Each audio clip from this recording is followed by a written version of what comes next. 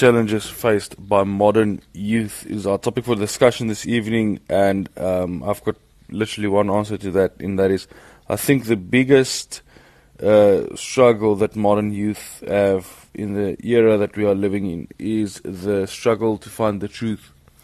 We do not know what truth is, because in the post-modern world, the way that we approach basically everything, philosophy, history, whatever, is indicative of, or leads us to think that there are a certain amount of truths, and we do not necessarily have to determine which one is the true one. We can determine truth for ourselves. And I believe that that is one of the biggest struggles that the modern youth are struggling with. We do not know who we are. We can't, because what is being told to us by the public era or in the public sphere is that who you are can be guided by who you feel you are, and that is, I don't find that any truth in that. I don't find that that is giving us granting us the freedom that people hope to achieve from it. Personally, I don't believe it at all. Truth. And then we have a look at history, and then history can also be damning to us, because we say that, yeah, but history is written by the victors.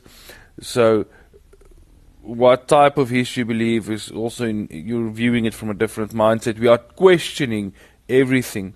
Now, I don't mind questioning everything, but we are questioning things that we did not used to question, and that means that there are certain types of truths that we feel that it can't be true because it's hurtful, or it can't be true because I don't want it to be true. And if you don't want something to be true in the modern era that we are living in, it does not need to be true. And unfortunately, I feel that that is the biggest struggle that young people are struggling with today. They do not know what is truth, and they need truth, right? Whenever you're raising a child, whenever you're raising they're at this toddler age, one of the best pieces of advice, or the most heard of advice, is someone will come to you and say, listen, these kids need rules. Whenever you enforce rules on them, you are giving them a framework, and a kid or child functions best within a certain framework, and you need to determine that framework. However, we don't do that anymore, because we feel that people are allowed to make choices. Now, they are allowed to make choices and determine their own framework in which they need to live. But I need to tell you something today, that if I allow my 6-year-old son to stay up as late as he wants to, I don't think he's going to pass his subjects at school. In fact, I won't even getting up at the time. Right. Now, he's still got a very young mind, but his mind needs so much more sleep in order for him to develop. But if I put him down in front of the television and say to him, listen, you can go to bed whenever you want, I can promise you, right, I tested this, and I feel bad to publicly acknowledge the fact that I did a test on this. I tested him, and he did not go to bed at all. He went from 7 or 9, if I'm not mistaken, 9 at night, all the way through to about 6 the following morning, watching television. He's got this little mind that is so capable of keeping him awake. It is unhealthy, right? So I need to be the strict one. I need to be the one that's enforcing him to sleep, in order for him to live the life that he needs to live a lot better than the one that he currently has, right? His mind will stop developing the moment it reaches burnout because of lack of sleep and lack of rest. Funny enough, right? So I think that is one of our biggest struggles, the struggle that we do not know where we are going, who we are. There's no one that you need to determine your own truth, but sometimes you can't feel that this truth that you are trying to determine, whether there's actually truth and validity in it, because I can't tell you, listen, drive down to Cape Town from Johannesburg, but choose whichever road you want to. Any road you choose will get you to Cape Town. And now, 3 months later, you're stuck in Ghana and you don't understand why I can't find Cape Town. We need certain truths to remain absolute truths, right? And then we can go into theology, and we can go into philosophy, and you can have these discussions and have a look at people saying these things and addressing these modern issues. But we do seriously need to grasp the fact that there are truths that are undeniable, and there are truths that you need to admit to and adhere to in order for you to live the life that you actually have. The absence of truth is not what's giving us freedom. The determination of truth is not what's granting us freedom. Those things I've just mentioned are leading us to anarchy, not to freedom. Each and every single generation faces a Goliath of its own. And it's important for us not to take for granted that even the current generations that we see before us all have very unique problems that are very specific and very unique to them. And this is especially important because it helps us understand why that generation behaves the way that they do. It helps us also create and come up with good responses to their behavior, ways in which we can bring them some form of therapy, ways in which we can bring them some form of comfort, ways in which we can actually be helpful to them, right? And I'm taken aback to just thinking about some of the generations that came before my own. I am a millennial, and the generation that came immediately before me is Generation X, and those are the baby boomers. We are Generation Y, and then you have Generation Z, which are the Zoomers, of course, the Gen Zs, right? Now, Generation X faced so many problems during their time, and their problems were very contextual. And it's very interesting how these days young people tend to find things to make their problem. I don't want to get into that, but it is something that I want to bring up and say that if you're a young person, learn not to make this mistake. Learn not to make this a habit. This thing of finding problems that exist out there in the world, and just because you saw it on social media and you want to be relevant and you want to feel like you're having some kind of important conversation, don't take that and put it in your heart, and whereas you've never actually experienced that particular thing, right? It's important for you to only comment on things that you've actually experienced. It's such an important thing.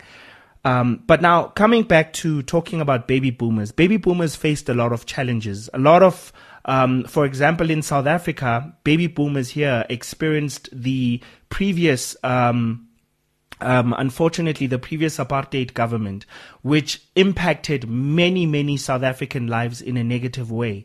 And many baby boomers are still to this day recovering from that. Many of them have not even received any counseling post that. There are some generations before even baby boomers, and even them who experienced wars that were global. You know, some generations experienced a high level of no education, or very little to no education. You know, I see it in my in my mother and her peers, the extent to which they refuse to allow their children to not be educated. It's very alarming, and you can tell that there is something that is concerning them, because they come from a world very different to our own, right? They come from a world where education was everything and it meant everything. And those were the kind of challenges they faced. They faced the challenges of, you know, there are generations that lived without electricity, generations that lived without transportation as conveniently as we have it today. Generations that had no gas heaters, that had no electrical stoves, that had no you know, you literally had to go outside, chop wood in order for you to make a fire. And I know I saw sort of the transition between that point. And even though by the time I grew up, the world was quite soft, it's really interesting to go back in time and look at what some of the previous generations have gone through. But tonight we're focusing on what millennials and Gen Zs are faced with. What are the challenges that they have to go through? We've discussed quite a lot of them, actually. We've went into those topics with a little bit more depth, right? We've discussed them at length. But now it brings us to the point of now having to understand what are these challenges if we were to list them.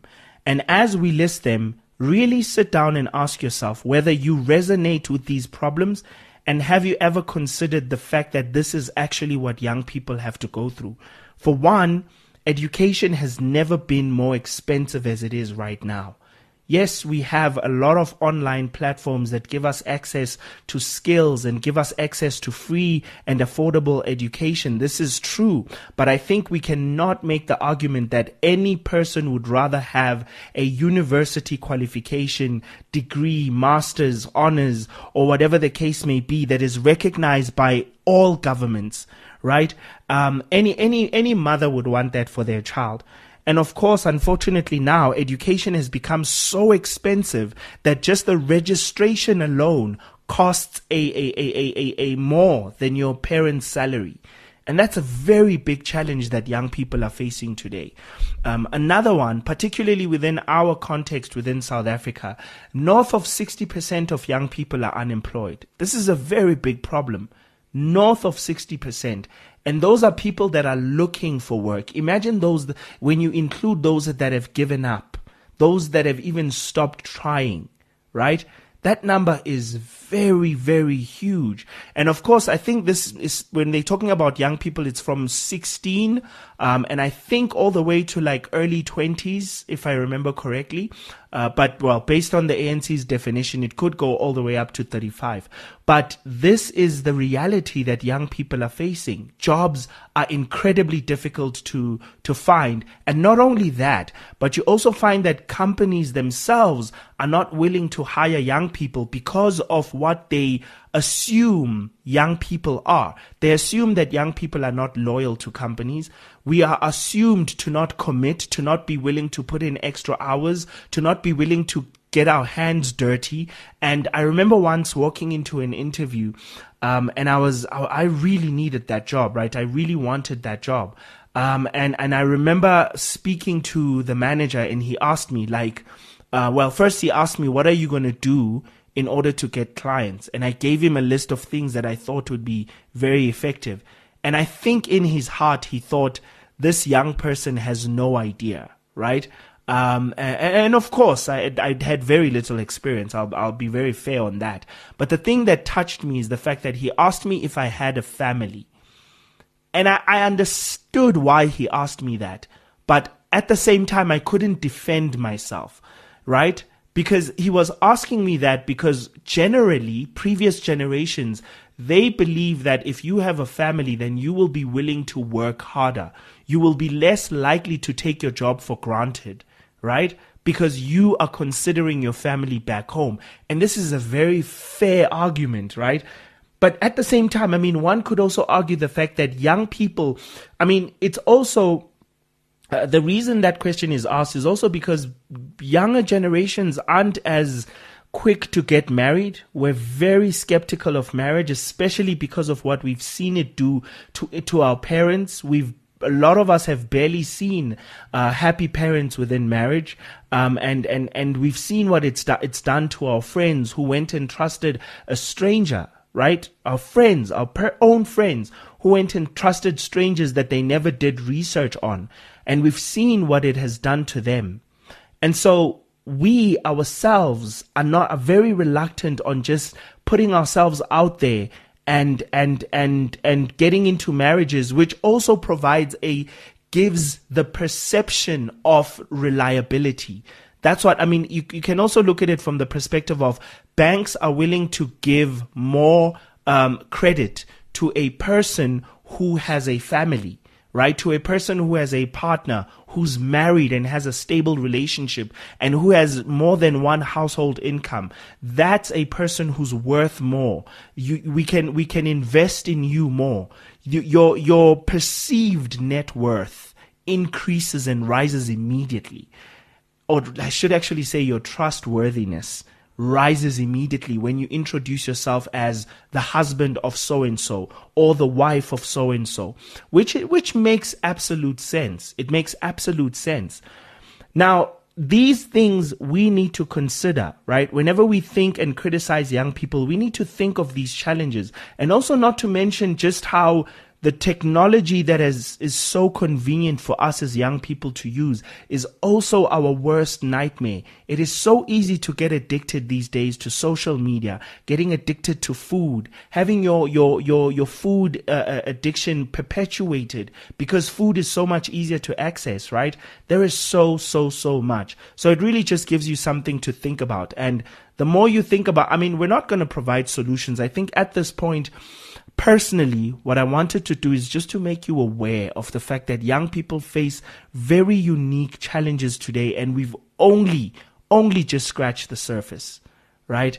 And perhaps maybe you can find a young person today to show them a little bit of grace and just let them know that you get it and that you know, right? And that you believe that they can overcome.